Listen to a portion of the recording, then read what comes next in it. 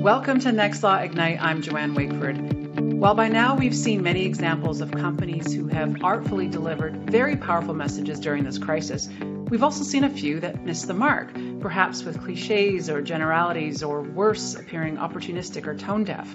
Whether you're communicating to your teams, your clients, or other internal or external stakeholders, finding the right balance of form and substance is key.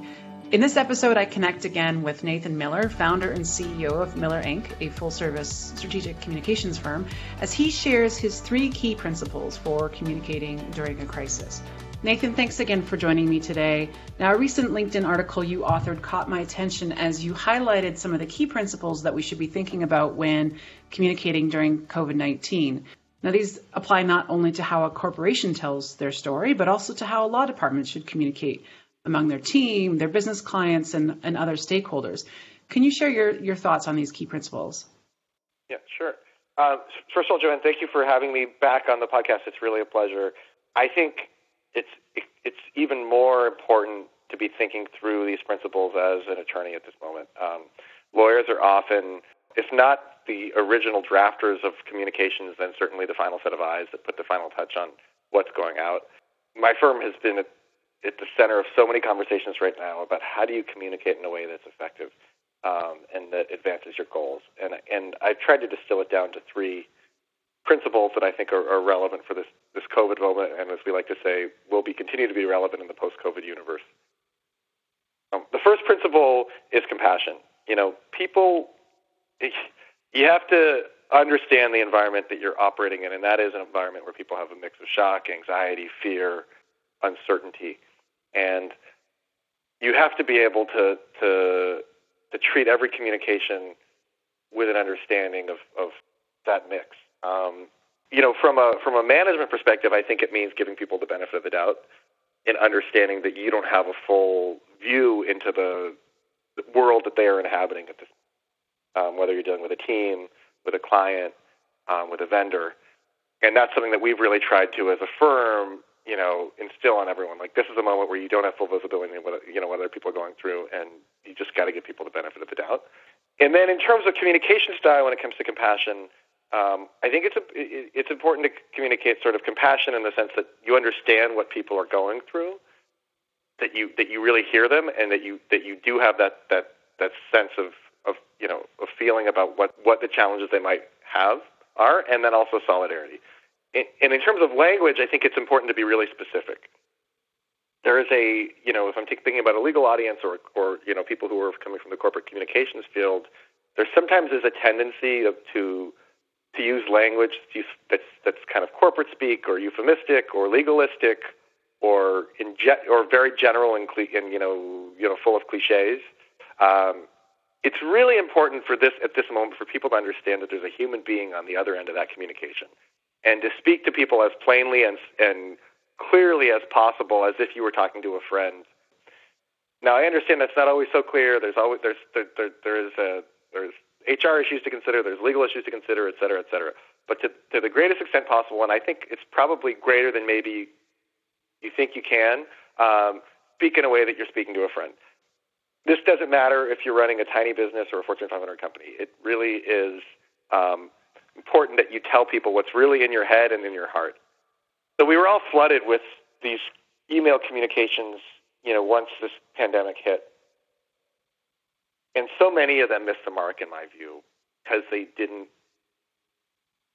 specifically acknowledge the challenges of the people that they were communicating to, and B, the challenges that the company itself was communicating to. So there's a small Indian restaurant near our office that actually operates out of a gas station. And they sent really this beautiful email that said a humble request. And, it said, we understand that this is probably one of the most challenging moments you and your family will ever face. We are struggling to figure out how we're going to pay our staff and keep them employed through this moment. And all we would ask you to do is consider buying a gift card if you like our food. And it was and the tone was so human and so specific and so just real. It immediately got me to go on to my credit card and buy a gift certificate, and I felt really connected.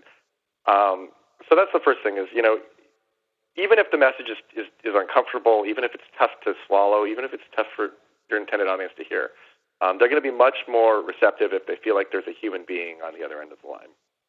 So that's the first principle. When this crisis broke out, we were overnight reorienting dozens of communications programs for our clients.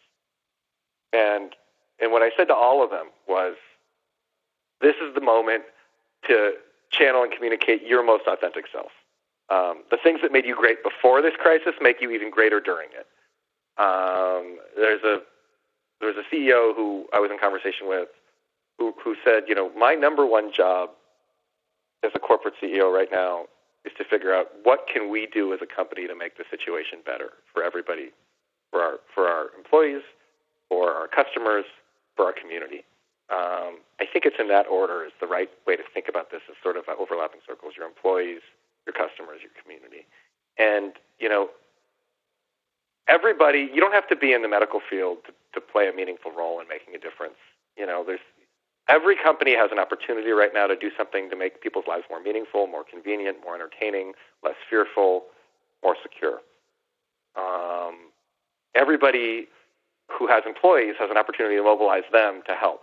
Everybody who has customers has an opportunity to mobilize them to help.